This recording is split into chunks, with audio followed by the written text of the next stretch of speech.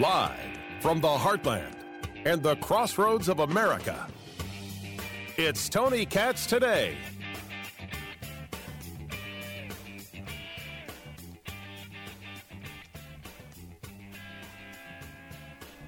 I don't think it takes much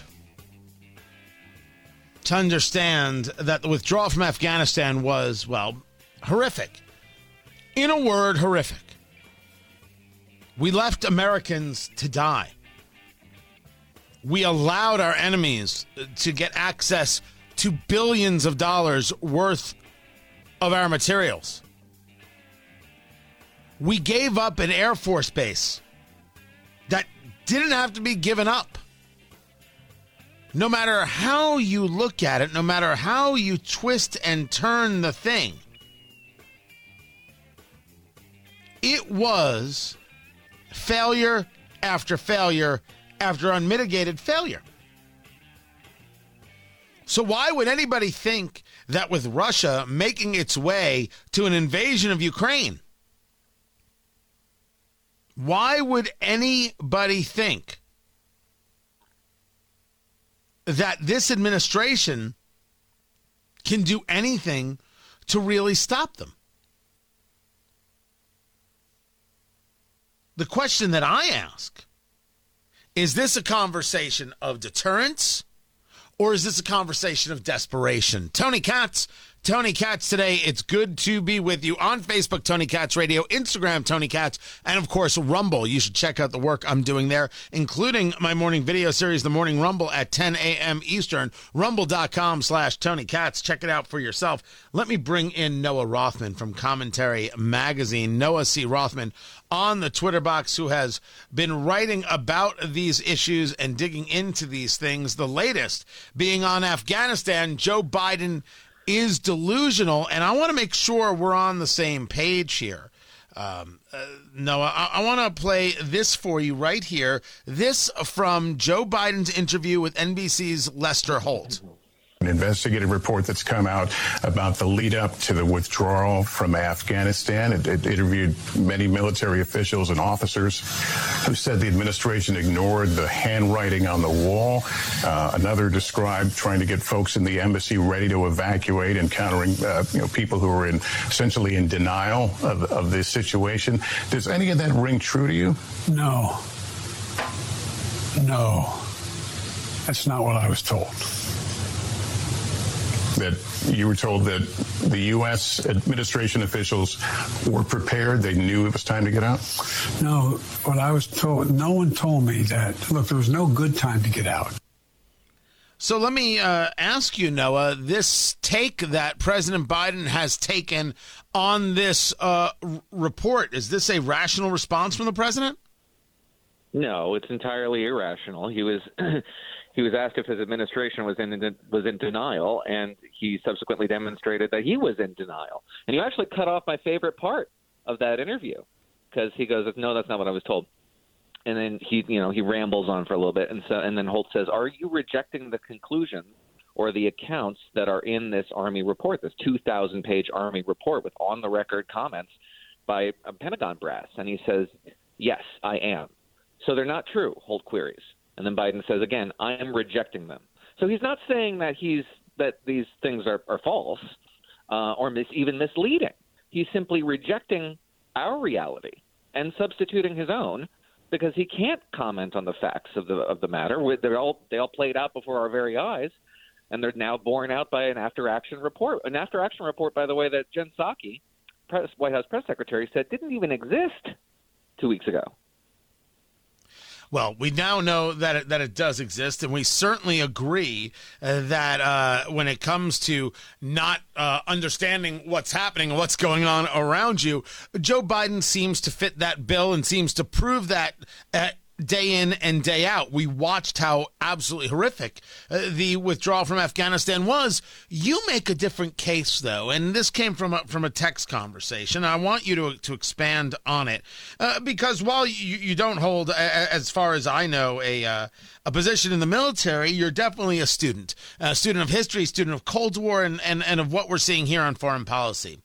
That it's impossible for anyone, regardless of political party, to not be able to draw a straight line from the Afghanistan debacle and the withdrawal to what we're seeing regarding Russia amassing on the Ukraine border and what we will see as an invasion. Take us through that direct line. I mean, it's very difficult to prove the point that you can't, without Afghanistan as the predicate, you wouldn't get the crisis that we're in, or could possibly be in the very near future in Europe. I do think there is some supporting evidence to justify that claim, because we went through something very similar in April of 2021. Very similar to today, although much more ominous than it was today. Russia moved about 100,000 troops to the Ukrainian border, instigated a crisis there, and Joe Biden intervened very directly diplomatically in that, aggressively and early on, and essentially rewarded this kind of brinkmanship by giving Vladimir Putin a summit, a bilateral summit with the American president, which is a very important thing. A lot of people in the West don't really understand how important it is, how valuable it is domestically to be seen as a direct interlocutor with the American president. It's a gift. And that subsequently diffused the crisis. And then we get this crisis, which is a different magnitude, a different order, certainly. And it's much more aggressive, and it still looks like, as unthinkable as it is, it's not unimaginable that Vladimir Putin could pull the trigger.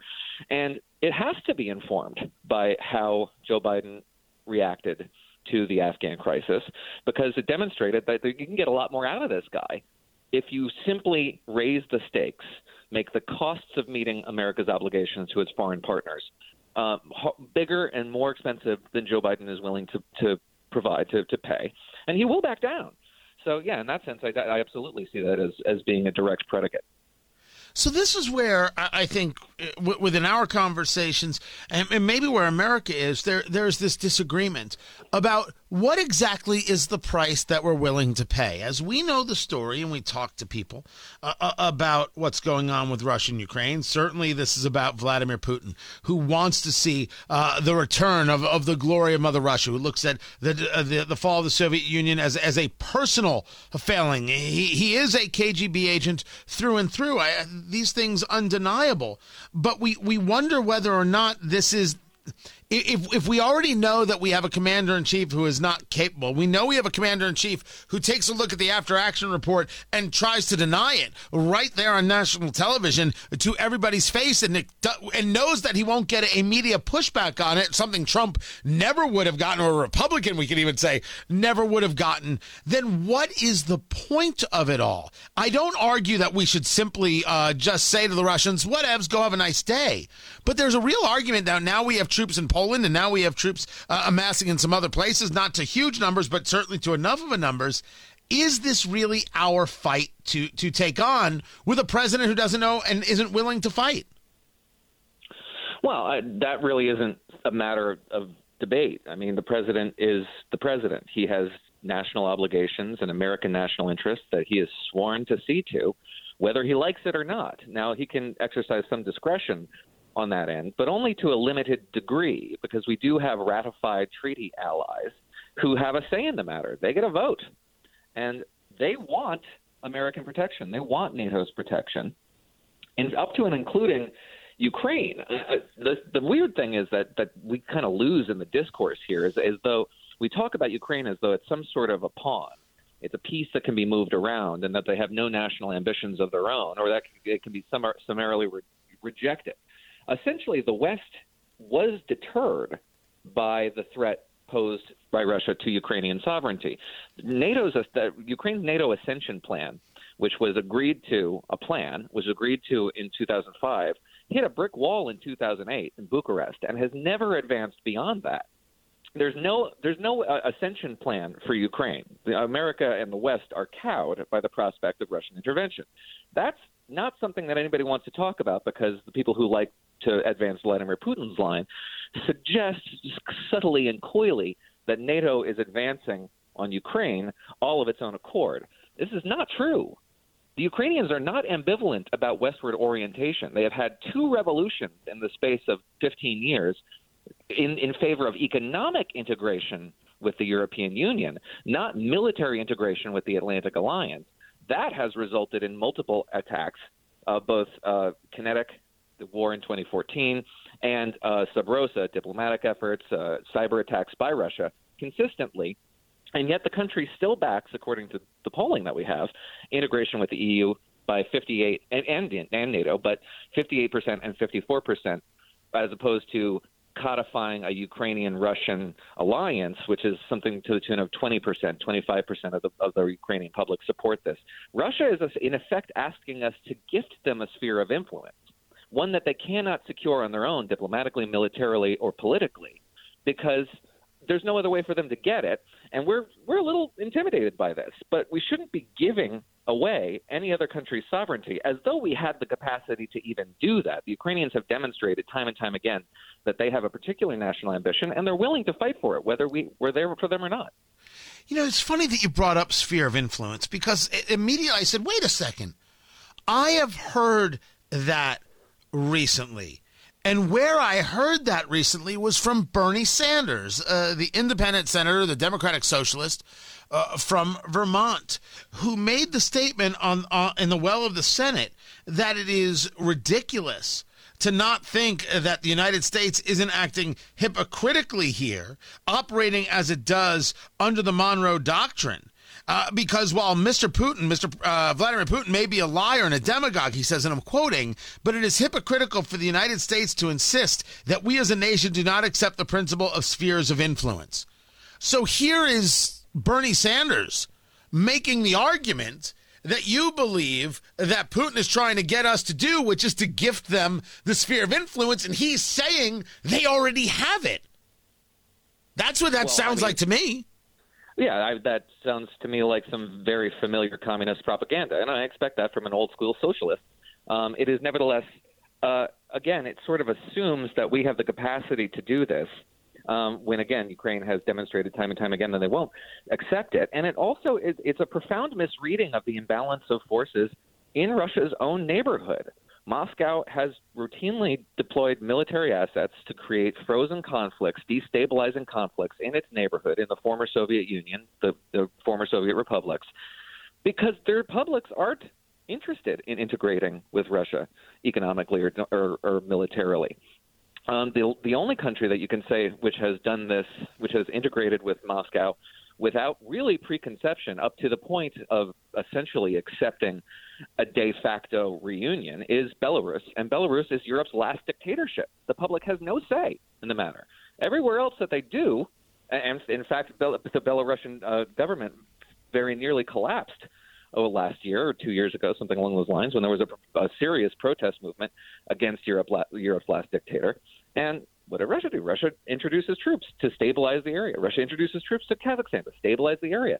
There's frozen conflicts in Moldova and Armenia. Half a dozen places within the former Soviet Union that all Vladimir Putin can do to keep his, the former Soviet sphere and its various networks of alliances together is to threaten to destroy things, to kill people, to smash the country. That is not a powerful force. That is not an influential force. That is a very unstable and insecure regime. It's acting very insecure, and there's no reason why we shouldn't feed into it and act cowed by this sort of behavior, and particularly because Ukraine will not let us get away with it. They have made it very clear over the last 15 years that westward integration is a national ambition. They will fight for it, and they will make it an issue that we have to vote on, as it were, with our feet or with our influence and our investment. You're making an interesting argument. You're making the argument that if Ukraine has just the slightest bit of help from the United States, they can handle this threat. Now, wait, or are you making the argument that they want to handle this threat because they still want to see themselves as westward looking? They would like the help, but I'm asking if they have just the slightest bit of help from us, and what does that help look like? They can actually handle a Russian invasion of 100,000 troops? No. They most certainly cannot. I didn't say that either. I want to this is me asking. This is not me being accusatory. I want to make sure I understand where you're at. Well, as far as everything, it's not like I'm privy to the intelligence reports, but everything that's been made public suggests that the full might of the Russian armed forces brought to bear against Ukraine will decimate the army and overrun the country in the space of hours, if not a week, perhaps. That's not to say that this won't be an incredibly costly, bloody conflict that will go on for a lot longer than people seem to assume it will, a war of attrition would follow, and a refugee crisis would spill into Western or Eastern Europe, and that would necessarily involve our allies and quite possibly us in efforts to mitigate the fallout from that sort of thing. But no, the Ukrainian army would be crushed, as far as I understand it, relatively quickly. But that's not the concern. The concern is a destabilizing war of attrition on the continent. And we know that those refugees, Poland is getting ready for that. There are U.S. troops there. They've already said they'll certainly take Americans, but they're going to get a lot more. We're going to talk about this in the days ahead and continue to break this down, an understanding of what's going on in region as opposed to what it is that we hear. Noah Rothman, Commentary Magazine, Noah C. Rothman on Twitter. I appreciate you always taking the time. We've got more. I'm Tony Katz.